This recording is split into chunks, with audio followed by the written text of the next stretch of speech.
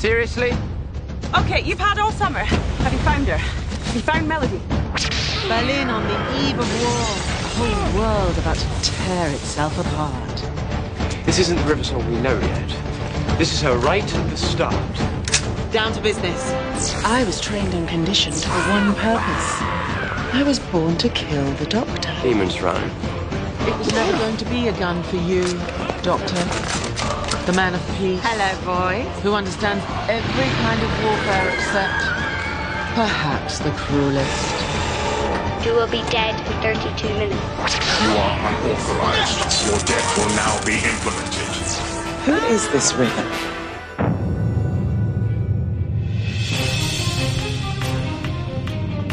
The Discussing Network presents Discussing Who, a Doctor Who podcast. I am Kyle Jones, and I want to welcome back this week. Let's start with Clarence Brown. Clarence, how are you? Hey, man, doing pretty good. No real complaints over here. Glad to be back, as always, to talk about Doctor Who. Awesome. How about you, man? I can't complain. We're going to be talking about River Song, so yeah, can't wait. But also can't wait to say welcome back, Lee Shackelford. Thank you, sir. Thank you, sir.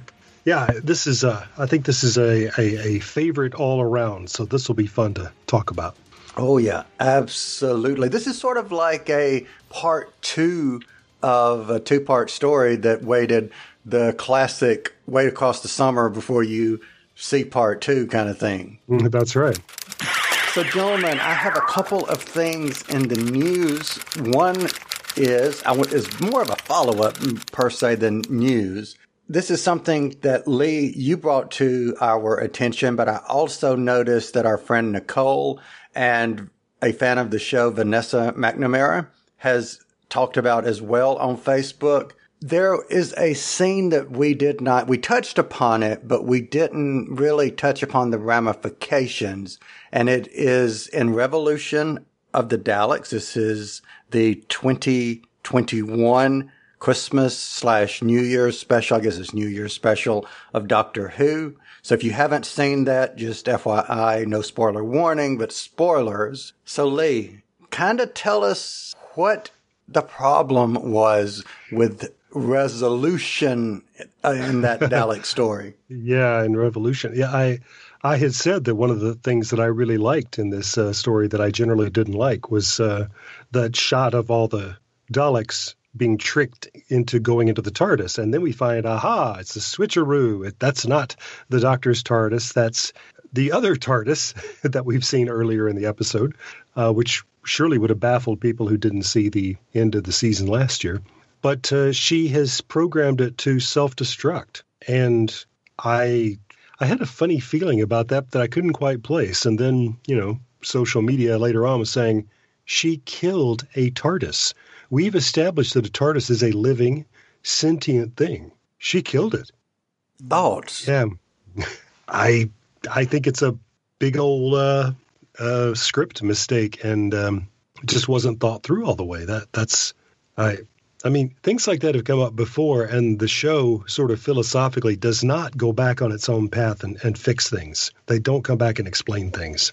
Okay, but I think some retconning needs to happen here. I think there needs to be a reason why it was okay that this TARDIS was self-destructed. What do you think? Yeah, it was a quick way to get out of the problem that was created to fix the problem. Yeah, but yeah, it seems like an oversight, a huge oversight. Mm. It does feel like a huge oversight, and it reminds me of one of the reasons why in comic books, DC in 1985 decided that they would have Crisis on Infinite Earths, because you had a property that had been around as long as DC Comics had been at the time, 50 years, and you had continuity this right, left, and center, so let's redo it. So is this a something where no one is going back and being that editor and making sure they're staying true to the fine points? Or is this just Chibnall saying, this is what I want to do? Or both. That I think, he just has this idea, and nobody has said, there's nobody higher up in charge of the continuity who said, "Wait a minute, the TARDIS is a person. You can't." Yeah. So, Lee, I want to point this question to you specifically because of your background in theater and what you teach as a profession. You teach all sorts of theater-based and story-based and et cetera and so forth. So, if you were a writer or a producer, an executive producer, a case in point, Relativity. Now, you were involved in Relativity, of course, is creating Relativity. The story, you acted in Relativity. And I know you were involved in social media in Relativity, but let's say Relativity was the next big thing on whatever platform. Right. And would you be, as the showrunner of Relativity, would you be paying attention to what the fans are saying? Would you be paying attention to what's in the media about how you're doing? Or would you just ignore that? No, I would believe, and I did listen to what people were saying. There were things that I sweated sometimes. I thought, oh, I think I've made a mistake there. Is anybody going to notice? And then nobody mentioned it. And I said, oh, thank goodness. Or, somebody called me out on something. I said, that's a good point. Yeah. And so I assume that's your point, that you would think that the keepers of a franchise like this would be very invested in what people are saying. Right. You want to know what they saw. We made this episode and you watched it. Tell me what you saw.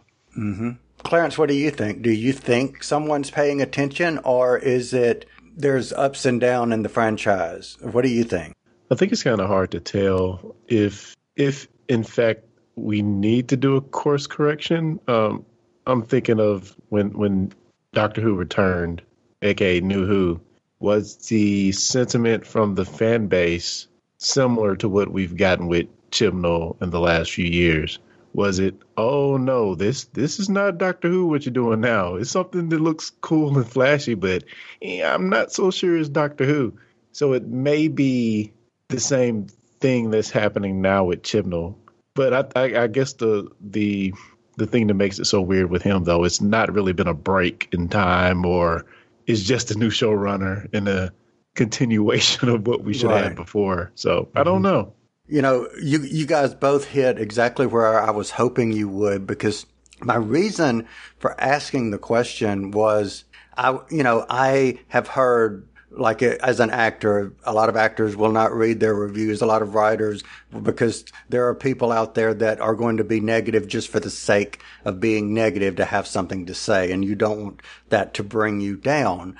But to kind of piggyback off of what Clarence said, I think that Doctor Who always had a fan base, but it became mainstream with RTD and then Stephen Moffat even more so, whereas it went from being in the United States on PBS, public broadcasting, to being on BBC America same day, not waiting a year or months or however long it was. I think it exploded during those eras. And I would think, as the BBC, they would be listening to, this isn't the fact that you've got feedback because you've got a female in the role.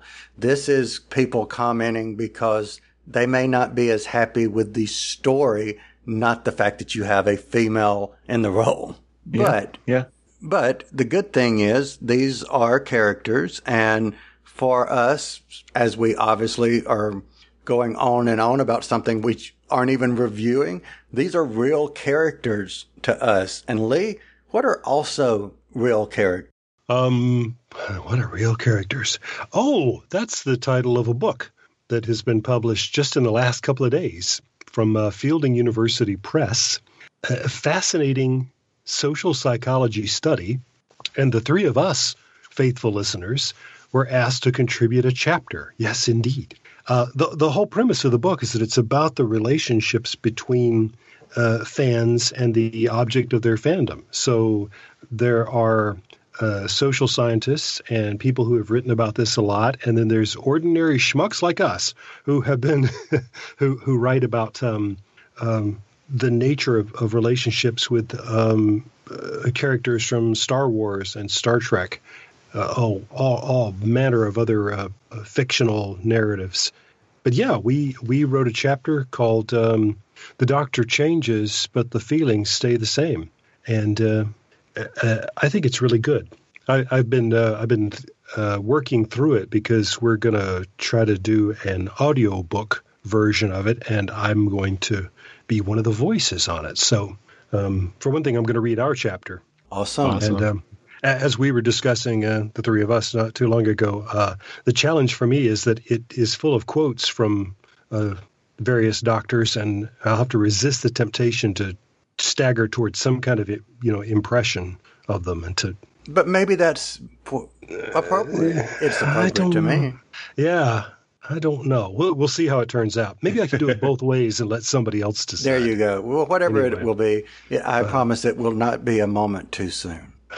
There you go. Yeah, a moment too soon. Yes, but yeah, this is one of those what they call a the term just went right out of my mind, out of my head. But it there's in this kind of psych book publishing, there's what you call newsstand books that are sort of for the average reader, things that might interest just about everybody, and then there's real hardcore science, and that might not be of interest to everybody, but would be taken very seriously by people inside that community. And gosh, I've forgotten the name for this, but there is a name for this subset of books that is really in the middle.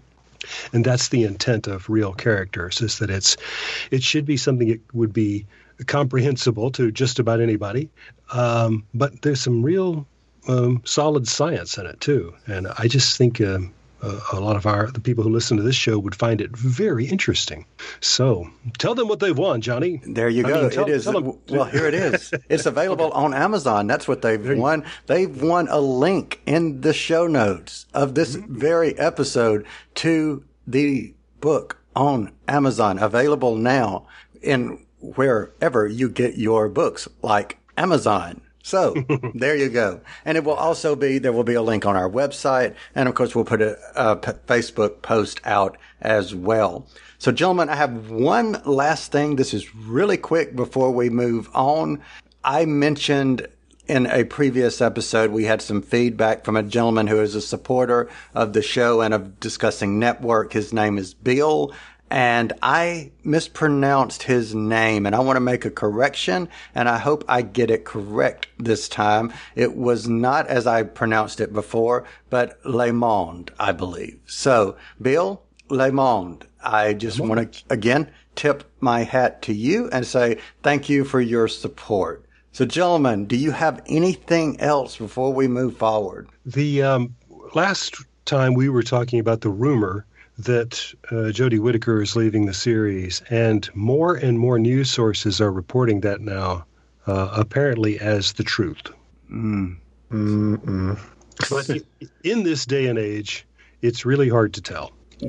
So there is a gentleman that I have read that might be a contender, and to take this with a grain of salt. I think he is. There is a British comedy that is about IT people, maybe the IT Crowd or something. I'm not sure if that's the name of it or not, but it's Richard something. Ayoade, yes. Yes. I saw a show where he was a guest and was being introduced, and the host said, is it Ayoade? And he said, close enough. So that's all I know, is that my attempt at that is said by him to be close enough. Yeah, he's been mooted a couple of times before. I just love him. I just adore him and everything that he's in.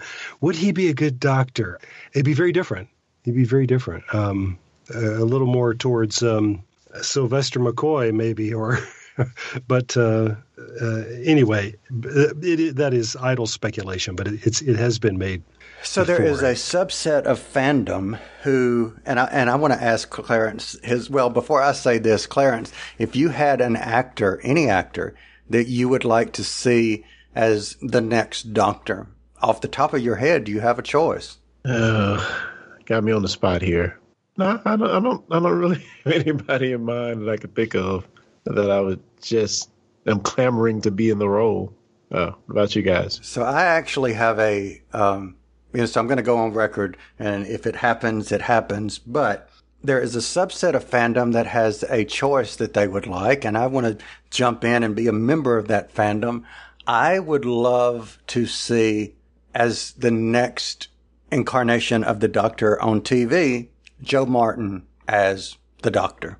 I would be all in for that because I loved her brief stint as past Doctor, and I would be all in if she were the next Doctor. So there you go.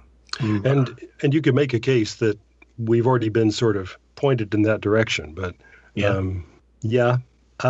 don't know if it's a challenge or not that we've also been told that she is a past Doctor. That's a can of worms. Yeah, but it's a time travel show. I mean, I never forget a face. I know you don't. And in the years to come, you might find yourself revisiting a few, but just the old favorites, eh? That's right. Yeah, I guess I can see it being like a side story of sorts. I don't because we would have to eventually get back to the main Doctor lineage, right? Or would we? Yeah. So are you saying we're gonna visit the time frame in which she was the Doctor, or she's gonna? She could be the pre-Doctor, or she could be the 14th Doctor, and using the face again. Okay. She was so freaking captivating, and just that brief time we saw her, that I would be jumping up and down. I would say, Chibnall, if you bring her back, you can stay around as long as you want, as long as she's on there. I like her that much as the Doctor. 5 minutes later, Chibnall needs to go. Right, exactly. No, Jo Martin with her companion. You ready for this? Jo Martin as the Doctor with her companion introducing Pating. Oh, yes. Wow, you're really going for it, aren't you? But you know what I really am going for? I'm really going for to say, if you have not seen Let's Kill Hitler, put us on pause, go out, watch the episode, come back, because from this moment forward, spoilers. Spoilers. Affirmative. Spoilers. Spoilers. Affirmative. Spoilers. The spoiler warning has gone out, and we are back to review Let's Kill Hitler. This was the first episode of the second half of the 2011 series of Doctor Who, first airing on the 27th of August, 2011. It starred... I'm just going to read this as I wrote this. It starred River Song as Melody Pond, Nina Toussaint White as Mel's, Matt Smith as the 11th Doctor, Karen Gillan as Amy Pond, and Arthur Darvill as Rory Williams. So summary view. Clarence Brown, I'll start with you. Summary view. What did you think? From the top, I thought that the look and feel of this episode, I keep saying this, but it felt like it could have been shot yesterday, especially the opening scene in the field. It just beautifully shot. And I really enjoyed. I really start to miss the music now that we don't have it, because I just think of what we just got with the latest New Year's special, and it's just the tones that are struck with the music. So I really thought that was a huge high point, the visuals and the music and the score in the episode, and just the fun. It starts on 10 in the fun factor, and they just had me hooked at that point. It does get slow in the middle of the episode, but I just had fun with the episode, man. I really, really enjoyed it. All right. Lee Shackelford. Yeah, I would say the same thing. It's just fun, isn't it? And it's not that there aren't things that are super serious that happen, including the Doctor dying. He is dead, D-E-A-D, dead. And, but still, it is just fun. I mean, we start off with the Amy and Rory making a crop circle. That's just... Yeah. At top speed. I don't know why you have to do it at blinding speed. That makes no sense. But But it was fun. But it was because it was fun. Yeah. And I don't know. And it works. So I don't know. And yeah, just as Clarence said, and then they keep that up. So it's pretty amazing. Okay, so Did I like this episode? Oh, absolutely. I love this episode. From the moment it started to the very end, this was just me almost 11 years ago. I mean, no, almost 10 years ago, just sitting there grinning from ear to ear. It answered questions. It posed more questions. It had a brilliant moment for Alex Kingston. One of my favorite River Song moments is in this episode. So absolutely, hands down, I loved this episode. So, opening scene, we've already hit on it. We've talked about the crop circles. So since we've already talked about how much fun that was, what about what kind of destroyed the crop circle right down the middle in a red Corvette or some kind of car, but it was red, I remember? Males. We are introduced to males. Lee Shackelford. Introduction of males. What did you think about her when you saw her? Did you have any thoughts more so than who in the heck is this? No, I remember seeing this the first time, and she got out and everybody said Mel's, and I thought, oh, well, then that's Melody Pond. So I thought that was, it's one of the questions that I have about this episode, is that I thought that was so howlingly transparent that I don't understand why it isn't. Is it supposed to be? Are we in the audience supposed to be way ahead of Amy and Rory? I don't know. But anyway, it's a flashy entrance, and of course the title had already warned us. But yeah, it takes us right into one of the most beloved tropes of science fiction, of time travel stories, of people wanting to go back into the past to kill Hitler. Which, even though that's a little politically naive, it probably wouldn't have made a lot of difference. But that's neither here nor there. So, Clarence, what about you? What did you think? Initial thoughts of Males? Oh, Males was awesome.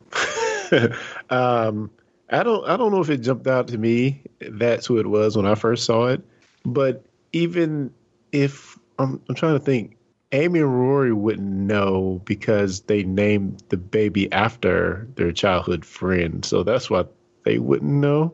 Right. But yeah. I actually want to spend more time with that incarnation because I just thought she was wild and fun and very troublesome, as we see a little later in the episode. She has problems.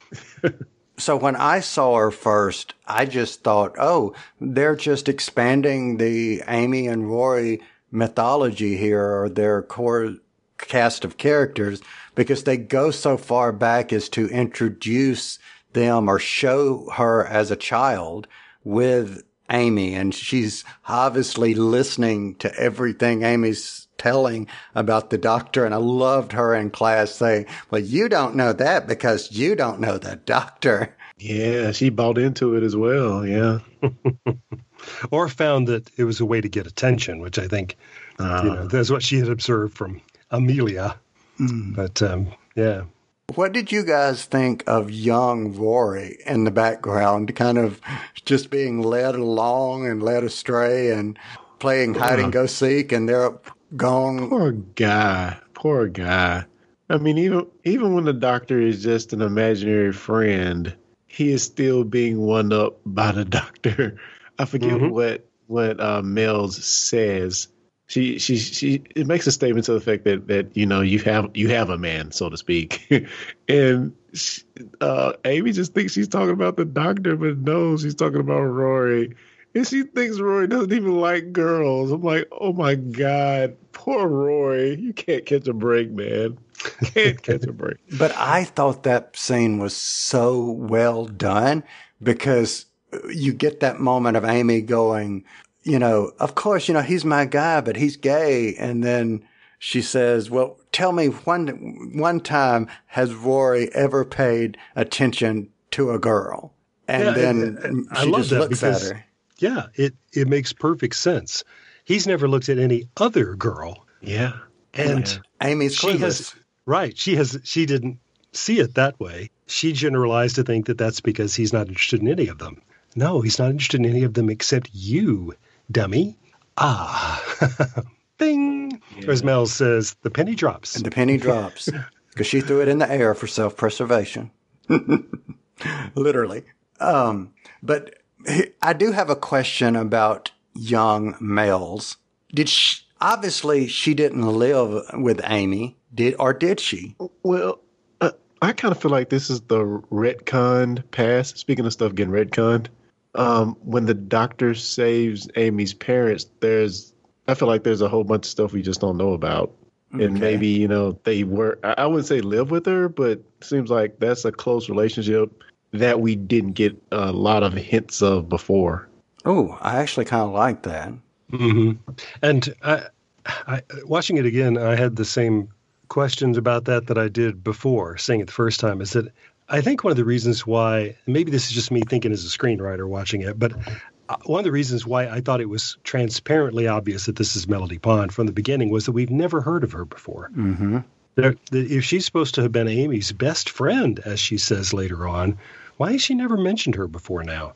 Okay, a lot of Amy's thoughts had gone into the crack in the wall. Okay, but since then, nobody's ever said anything about Mel's. She only appears in this episode, and we're being told and shown that we've got a history with her. I don't know. I said, well, then she's Melody.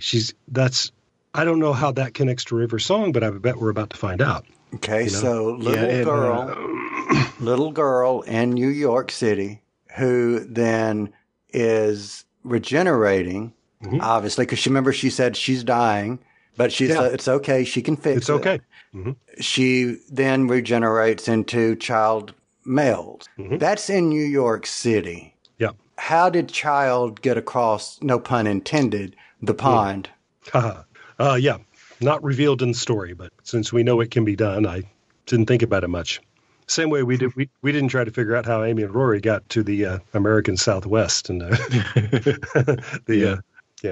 And real quick, I really appreciate them taking the time to show us instead of just telling us that she had a friend. They took time to show them together, show that they actually had some type of relationship. They just throw it to us in a line of dialogue. They actually gave it to us, which made it all the more special. Mm-hmm. Now, I don't know if in the past of 9 years, if I read this in Doctor Who magazine, if I read this in an interview with Moffat, if I don't know where I've read it, but I do know I read somewhere where, and I again think it was maybe Moffat that said this, if he were to answer the question how she got across the pond, was we will find out something happens. I won't say it now, but something happens when Amy and Rory leave that put them somewhere else, and that adult Amy somehow she contacts a journalist in the late 70s that's in the UK and gets Melody taken, boarded plane or whatever, or maybe this journalist comes and gets her and takes her and places her somewhere in the UK. But in other words, they tied that Sarah Jane helped get Mel's over to the UK. I like to believe that because I think that's an awesome story. So their relationships are so intertwined through various time, and it just really hurts your brain to try to think about.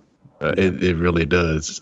So let's talk about even further back in time than where I was talking about. They're in 1938 Berlin. And Lee, I'm going to point this one to you first. Mm-hmm. Hitler.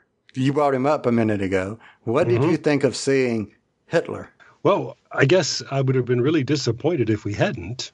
It having been teased at the end of last episode and in the title of this one. It's great. And you might think this is going to be the Doctor versus Hitler, but it's not. Hitler isn't very much, isn't in the episode very much, because Rory punches him in the face. Yeah. And puts him in the closet.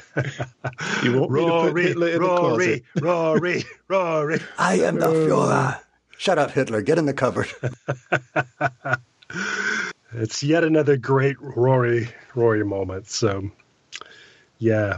All right, Clarence, what did you think of Hitler in the cupboard? Same thing Lee said. Nothing really to add other than he was barely in this episode. But, you have to love the awkwardness of when they first meet him. I was just kind of standing and looking. So I thought that was really great. And, he actually shoots Mills. And this is like a I guess, question I have for you guys. When she transforms, then she goes into her mission to kill the doctor. Was that her intention from the moment she drove up in the Corvette, or was it triggered? I really couldn't tell, because it seemed like when she turned into what we know of River, she kind of just flipped all out assault. I guess. Well, she has to, because she had a car she could have run him over with, and then she comes up with a handgun and she points it right at him. I mean, if Mel's had the same imperative, she could have killed him in the crop circle. Yeah, that's true. That's true.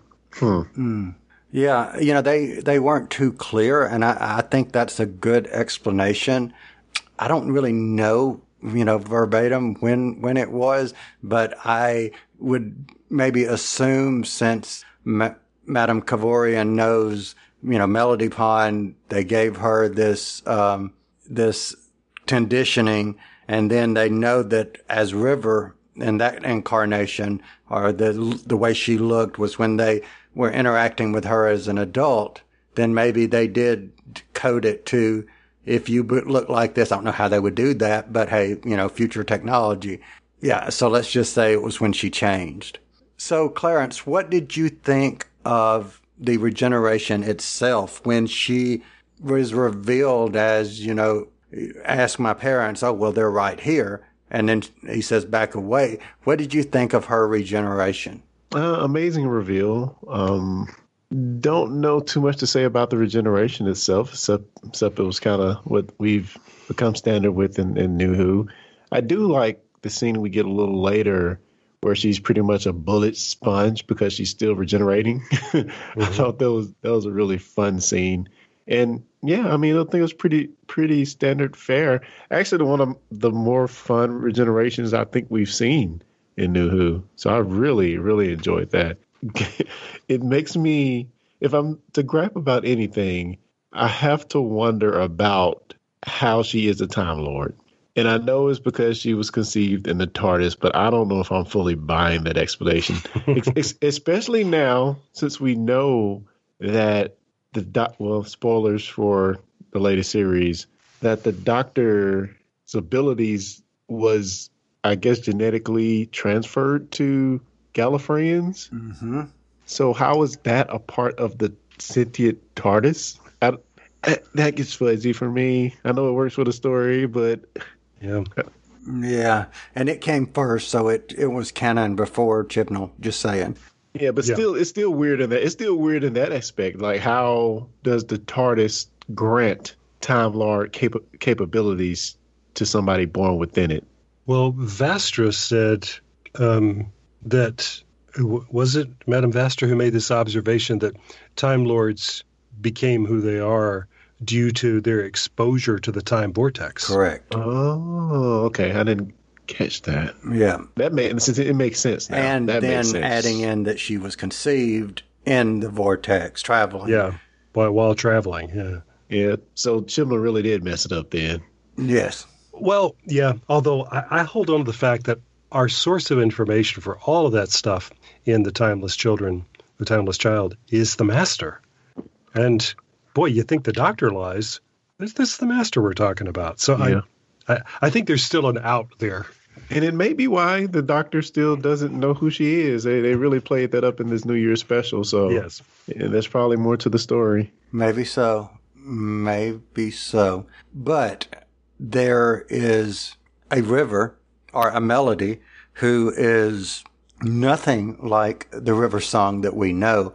So, Lee, what did you think of seeing Alex Kingston playing this version of the character, still as Melody Pond, but nothing like the River we know?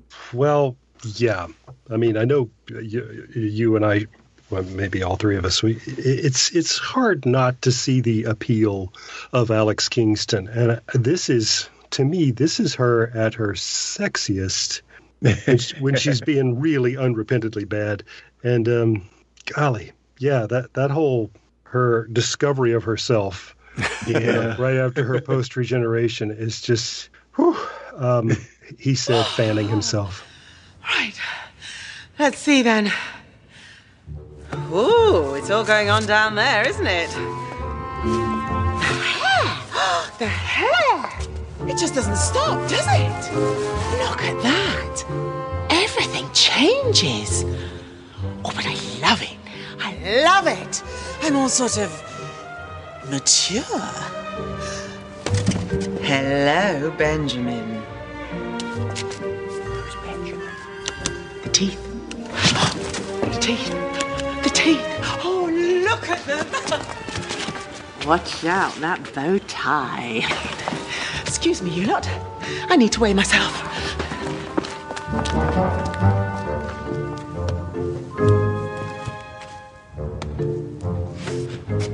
That's Melody. It's River Song. Who's River Song?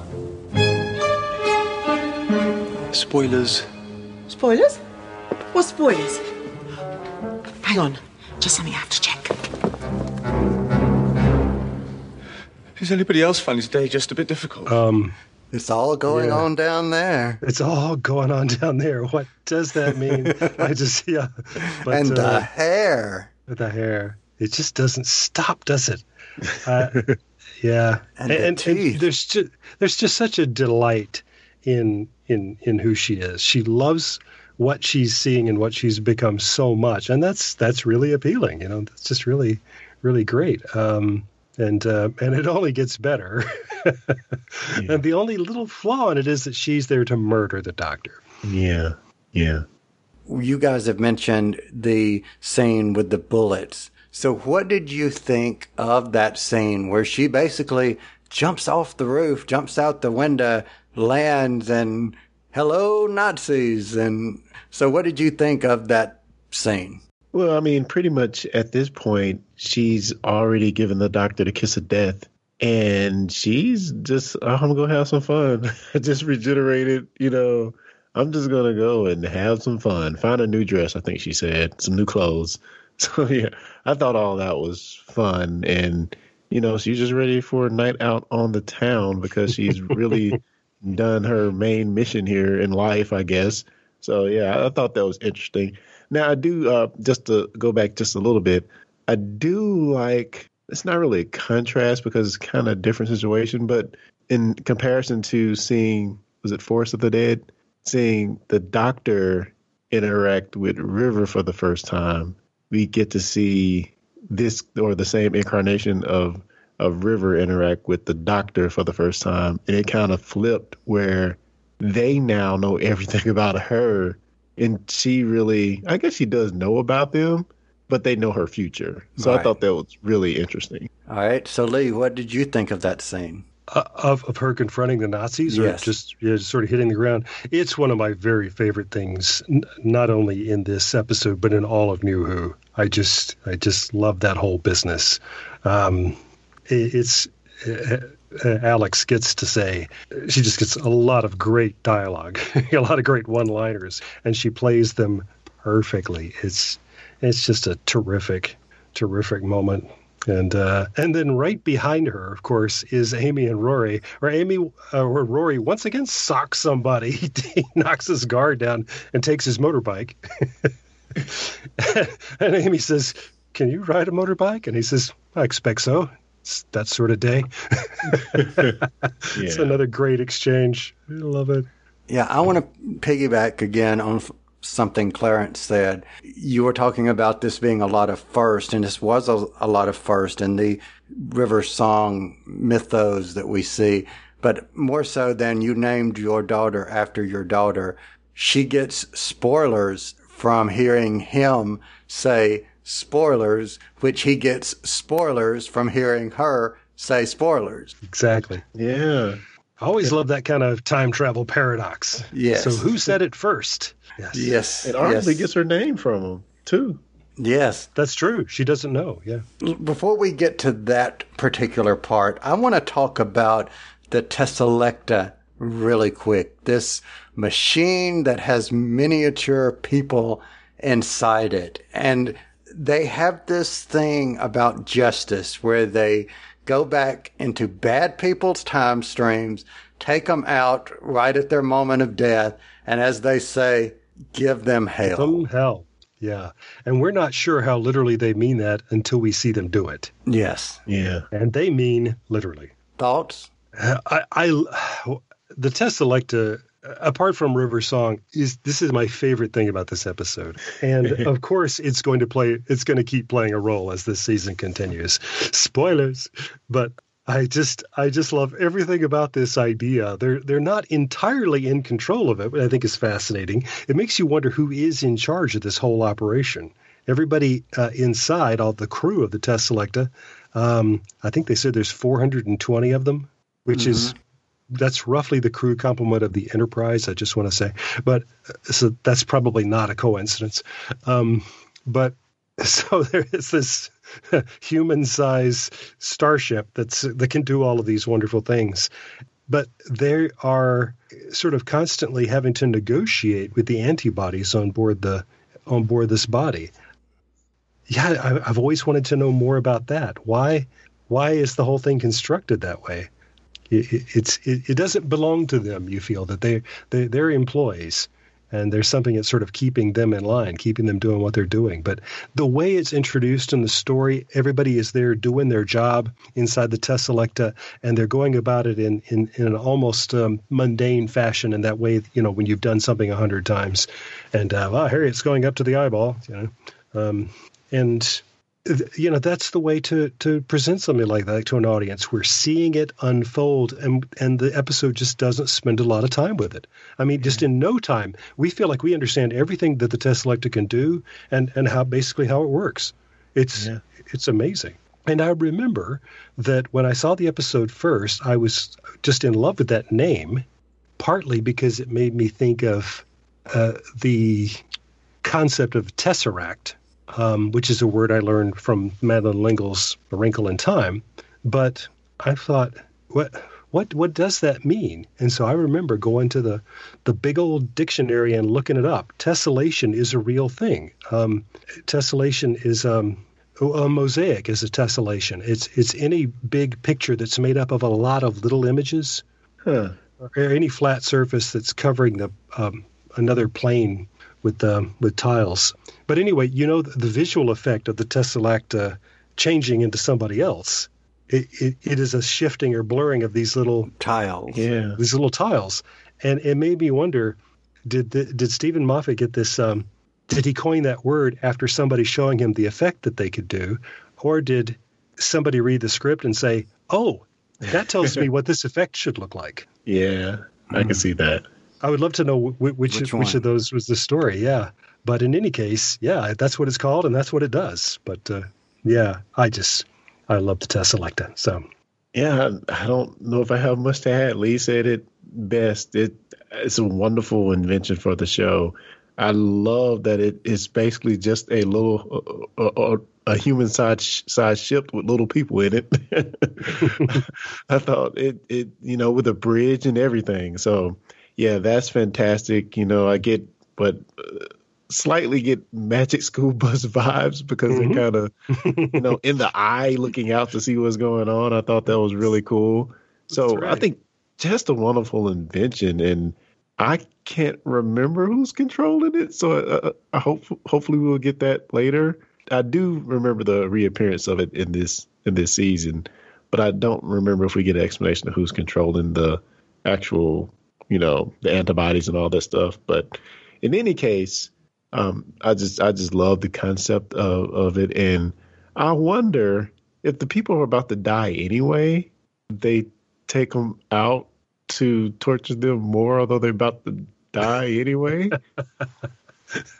Exactly.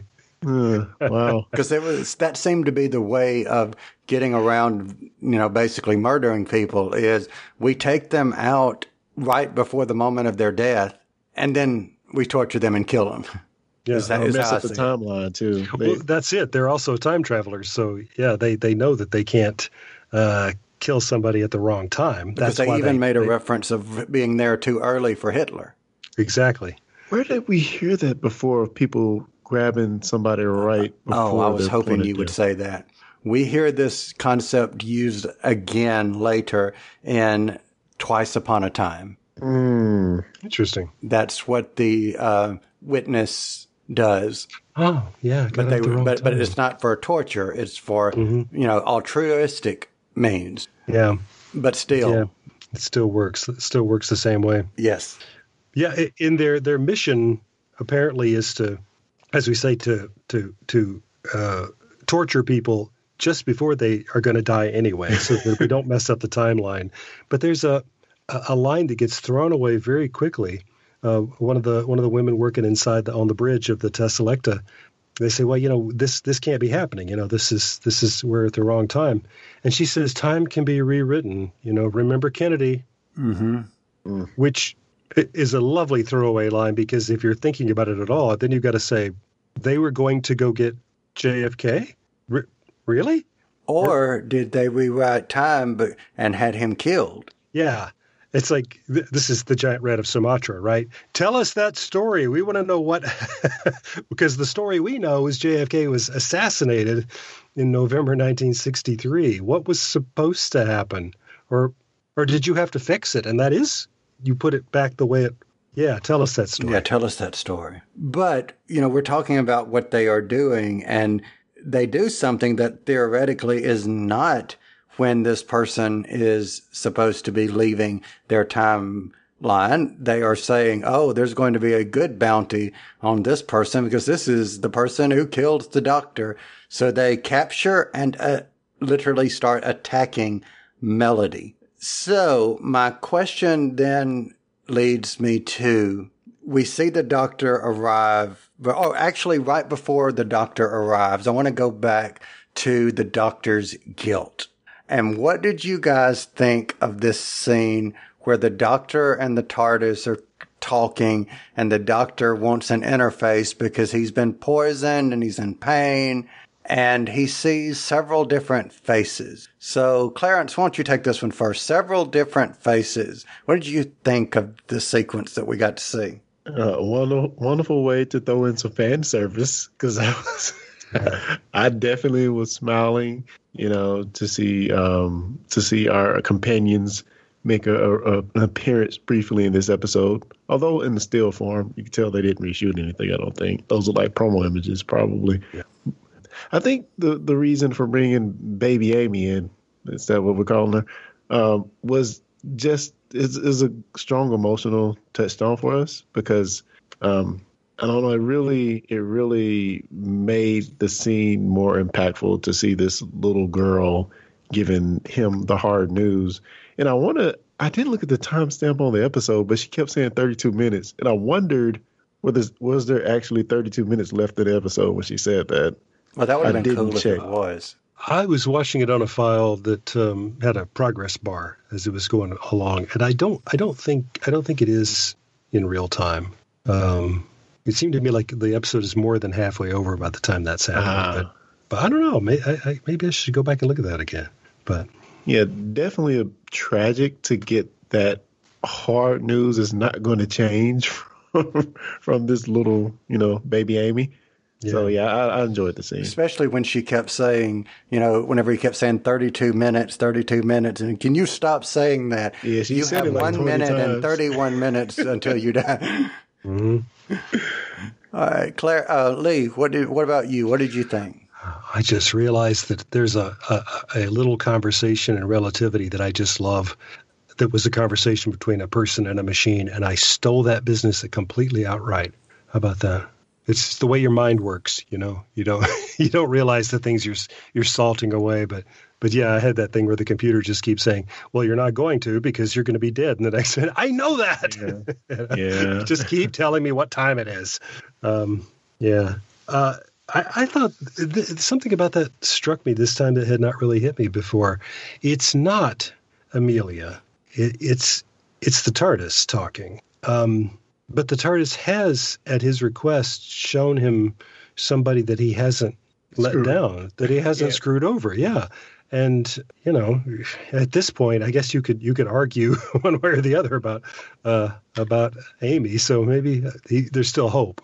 that he hasn't messed up Amelia. But then she stops being a cuckoo clock and says fish fingers and custard, which is very wise for her. I mean, the way I sort of hear that poetically is she's saying, connect to a happy time. Think of how far we've come together, and and that's sort of the magic words for him, is that he starts to, it gives him new strength or a reason to carry on. And, but that's not Amelia Pond. So the TARDIS chose to say fish fingers and custard. Which I'm good with that. Yeah, I just think that's very interesting. Yeah, I think it's but I'm good with that because the TARDIS was there. Right, absolutely. Yeah, she knows. So, she knows.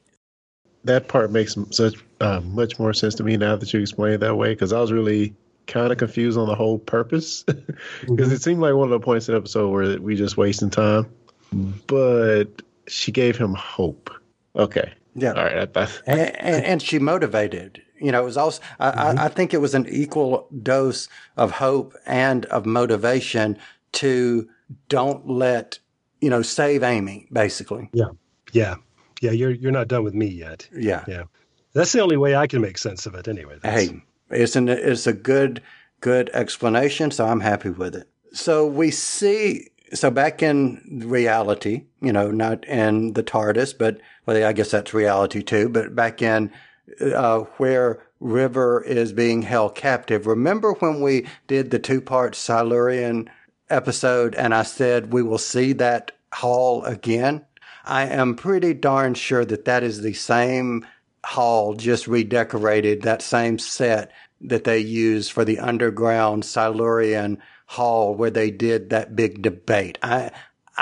Something just tells me that is the same place, just redone. Oh, we know they redress locations all the time, so why not? But do you mean when they're in the Reichschancellery where they put Hitler in the closet? Or okay.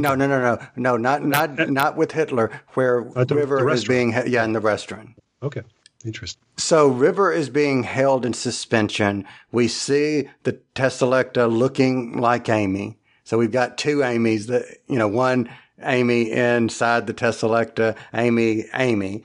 And then the Doctor arrives in his tuxedo. And Lee, I thought specifically or particularly you would have enjoyed this because of the acting and the very physical, comedic acting that Matt Smith was doing. Any thoughts?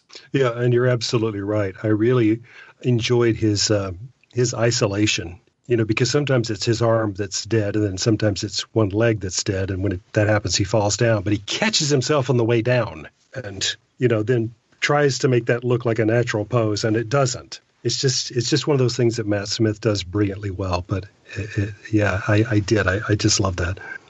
I think I was too preoccupied with this Sonic cane. Is that what happened? The one and only appearance of the Sonic cane. Yes. Yeah. That was kind of amazing. Yeah. We've got all sorts of Sonic. We've got canes. We've got glasses. We've got our shades. We've got screwdrivers. So. Yes. God help us, lipstick. Yes. So we get to a point in this where the Doctor is authorized to ask a question. And he asks the question about the silence. And, then we learn that the silence are an order. This is this religious order. This is the first we hear of this being called that. And we talk about the question, the oldest question in the universe, hidden in plain sight. Well, what's the answer? Unknown. Did you guys have any idea of what the question was? We don't have to answer it, even though we know what the question is or the answer is now. Did you guys have any clue about what the oldest question in the universe was? Only because I know what comes later. I think if I had to put it just on this episode, I wouldn't know. Okay. Yeah, and I don't remember from when I saw it before. I really don't. Yeah. We see the Doctor. Well, we know that Amy and Rory are in danger. So let's go up just a little bit. And Melody and the Doctor are having interchanging conversations, conversing back and forth. And the Doctor keeps talking about River, and she asks at one point, who is this River? What did you guys think of the moment when, after the Doctor dies, Melody becomes River Song? Any thoughts on this scene? She becomes River Song. Did I miss something? So tell me, did I read more into it than what there was? Are you saying Well, I mean, to me, I think there was a moment where... Yeah. No, I definitely get what you're saying. She goes from bad to good in that moment. Or, go ahead. No. Well, yeah, you're right. But there's a point where after he dies, she says, who's River Song? To Amy. And Amy looks at the Teselecta and says, basically, show me River Song. They show the Teselecta becomes what we know as River Song being, and they switch the camera back over to Alex Kingston, and it's very subtle, but go back and watch it. It's just like a small change in her posture and something about the way she it's almost like she moves her eyes just a little bit. And as I'm watching that, I see the character that she's been playing for the episode turn into River Song. Go back and watch that. It's very subtle, but it's there. And it's one of my favorite, or if the favorite, Alex Kingston moment in all of the times I've seen Alex Kingston, is you see her switch into River mode. It's very subtle, but it's awesome. Are you still working? Because I'm still a relative. Access files on River Song.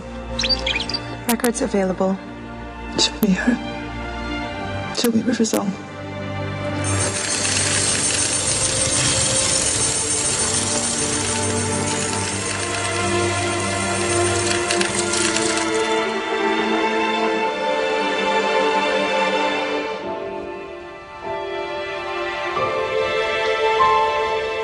Agree completely.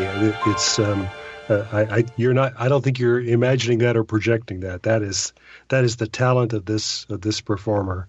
There's something similar that Dame Judi Dench does in one of the movies that she's in, and I remember back when I wanted to be an actor for the stage, watching that moment, and it's just something. She just narrows her eyes slightly, and it changes everything about what she's doing. And I just remember thinking, Judi Dench has more acting talent in her lower eyelid than I do in my entire body. This is futile. So same note for Alex Kingston here. It's just, you're right. This is a moment where she becomes River Song. Mm-hmm. It's there. Yeah. So she has become River Song, no longer Melody Pond, and she makes a decision. What did you guys think of this decision that River makes to basically resuscitate the Doctor, but in doing so gives up her remaining regenerations? Thoughts? Yeah, I don't know if... I love the episode, guys, before I even say what I'm about to say. I love the episode, but I don't know if I buy her making such a huge transformation in this episode. Other than the regeneration. But to go from trying to kill him to, really trying to understand what transpired between her first regenerating till now, other than his pleas. But maybe his pleas to her were enough to make her go from being programmed to kill her to now giving up all of her for him. It's a big 180. And it's one of my quibbles with the episode is that we've only got an hour to cover a hell of a lot of territory, and so that's why it seems really awkward and forced to me that we've never heard of Mel's before, but now she's Amy's best friend. She named her daughter after her. All right, and then River does this pirouette from everything that she knows. The one thing she really knows, is that she's supposed to kill the Doctor. And then she's going to put herself at risk to what degree she does not know to save him. And then, skipping ahead a little bit, if that's okay, she can fly the TARDIS because the TARDIS taught her how. in an instant of time. I mean, okay, it's sci-fi fantasy. We don't know how long magical they were in the things happen. TARDIS. We don't know how long they were in there, and so on. But yeah, from the audience's point of view, I'm saying, wow, we're really galloping to get all this in under before the episode ends, aren't we? Yeah. Sheesh. So let me say this. I agree with the males part 100%. I feel like that was, just put in there. But as far as I got to defend River Song for a moment, from the moment she became Alex Kingston Melody Pine, she heard them reverently referring to River. Even, because she runs off after she says it's all going down. And she even peeks back in and says, "Who's River Song?" So she keeps hearing River Song mentioned, and she keeps asking about River. And then to find out that this person that they've been talking about all this time is her, I think that would be a good aha moment. It's huge. There's no getting past that. It's a big deal. Yep. But the only context we know from her in this episode is that she kills the doctor. True. So why would that make her good all of a sudden? Because we already know where she ends up. We do, but she doesn't. Or is that your point, Kyle? That what clicks with her is the way Amy, Rory, and the Doctor are speaking of the river they know. Yes, that's where that's what I'm saying. Yeah. So this person that I am, it's obviously someone that these people love. Right. Well, why? I can see that. Yeah, and if I become this, then yeah. I mean, it makes your head hurt the more you think about it. But I love thinking about it because I love this character. So right, it's still a lot of territory to cover. But I will say this: I've always had a problem with the fact that she gave up her. I know she needed to be River Song and stay River Song. And I know you had to have some way to say she's not going to regenerate anymore. Otherwise, how could the library happen that we've already seen? So I know that you have to make that happen. So I guess I accepted that knowing how River ends up. But looking at my clock, and we're already 1 hour, a little bit over into the story, I want to ask, do you guys have any other points about the episode in your notes that we have not covered? And Clarence, I'll start with you.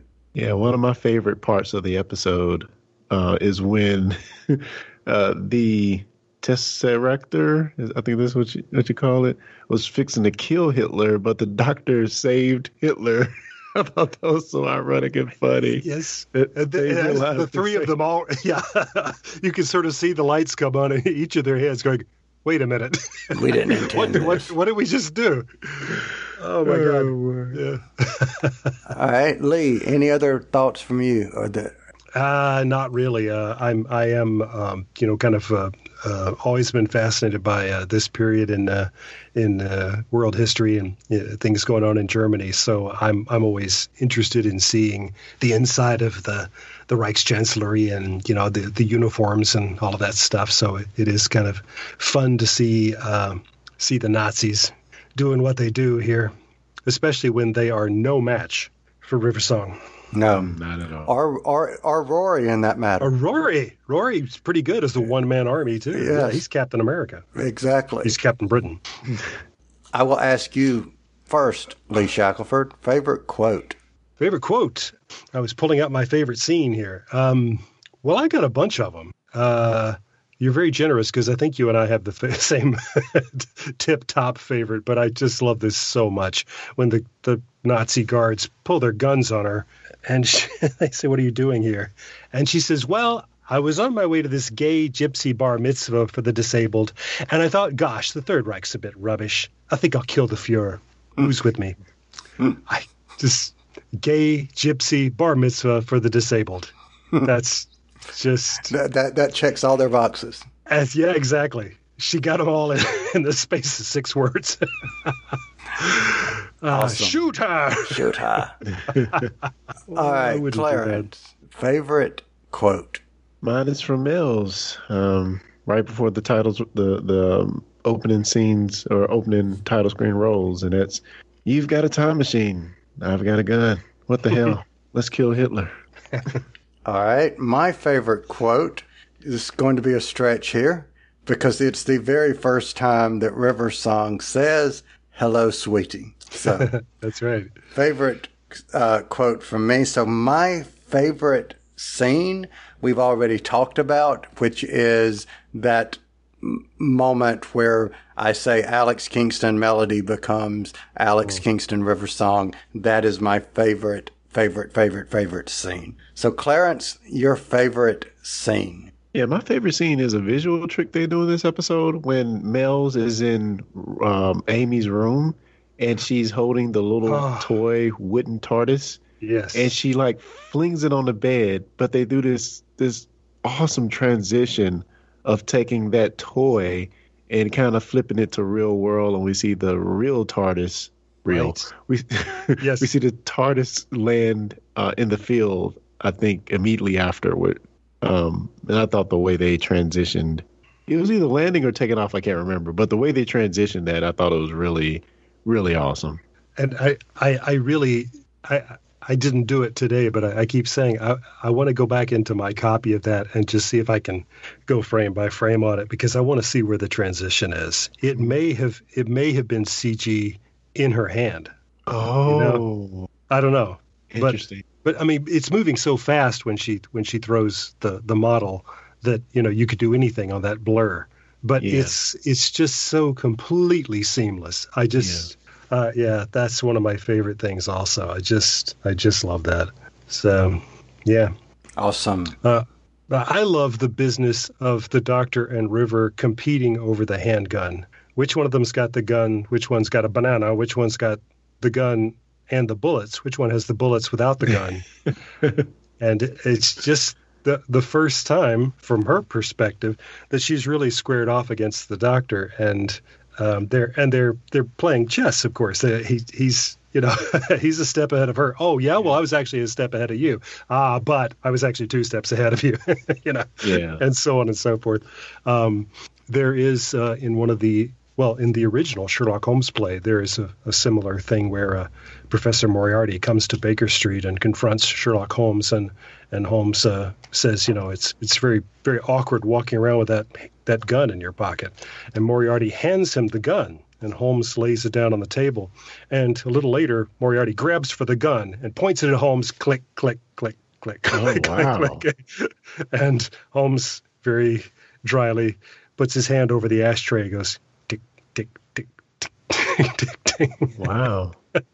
Because, of course, the second he had that gun, he's dropped the bullets out of it. But it's such a great moment on stage. Oh, were you looking for these?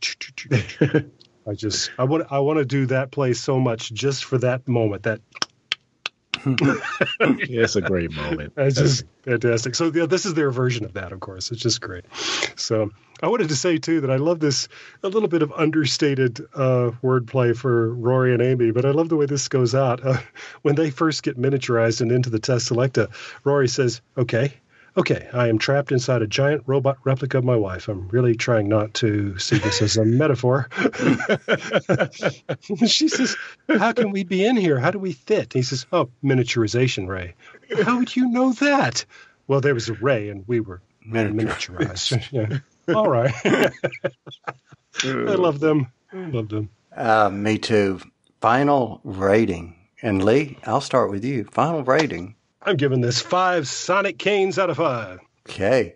Clarence Brown, final rating. I'm giving it 5 deaf antibodies out of 5. I'm going to give this 5 Hello Sweeties out of 5. How about that? There you go. All right. So, gentlemen, I have one final question to ask. And this final question will be, anything you're reading or watching that you would like to share with the audience? Anything reading or watching?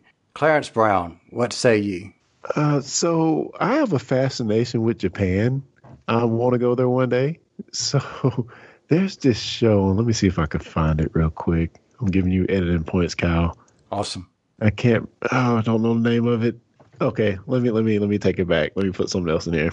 So, yeah, I'll just say if you have Amazon Prime to check out The Expanse, it's an awesome, awesome show that's about space and geopolitical things, and a very what we think that could be an accurate depiction of what space is, as far as how the physics and all that type of stuff works in space. They really try to stay true to that as much as possible. And it's a pretty good story. So if you're into science fiction shows, I would definitely say check out The Expanse. Awesome. Lee Shackelford, what about you? I guess I'll go for the familiar and tried and true. That I have been a little late to finally finishing this season of Discovery, Star Trek Discovery. Well, actually, the season finale just aired just dropped as we're recording this, and I kind of dragged myself into year 3 of Discovery, because there's a lot of times where I've said this is not Star Trek. I don't know what they're doing here, but it ain't Star Trek. But man, we got to that last episode, and Clarence knows what I mean. That last shot, and I said, that's my Star Trek. Yeah. Music and all. Oh, yeah. But yeah, they did it. If they were trying to get us back on track with what Trek is about, I think they by golly did it. And so if you have not seen those, I highly recommend them. Yep. And I will have to jump in real quick on that. I had planned to say, and since I'm saying what I plan to say, I guess I'm saying it, to say that I can't wait to watch the first 2 episodes later this week of WandaVision on Disney Plus. But that being said, Clarence, I did not get an opportunity on discussing Trek to say, so I guess I'll say it here, that this actually, the last episode of the season for Discovery, in that moment that Lee is talking about with Michael Burnham, brought me to tears. It was awesome. I was wiping my cheeks as well. I said, doggone it, they did it. They did it, and they did it well. So really there you go. So what did we do? Well, we talked about River Song, and for everyone listening, thank you for being here. You didn't have to spend an hour and 20 minutes of your time with us. We appreciate it as always, and as always, we will be back next time. You've been listening to the Discussing Network. Find out more at discussingnetwork.com.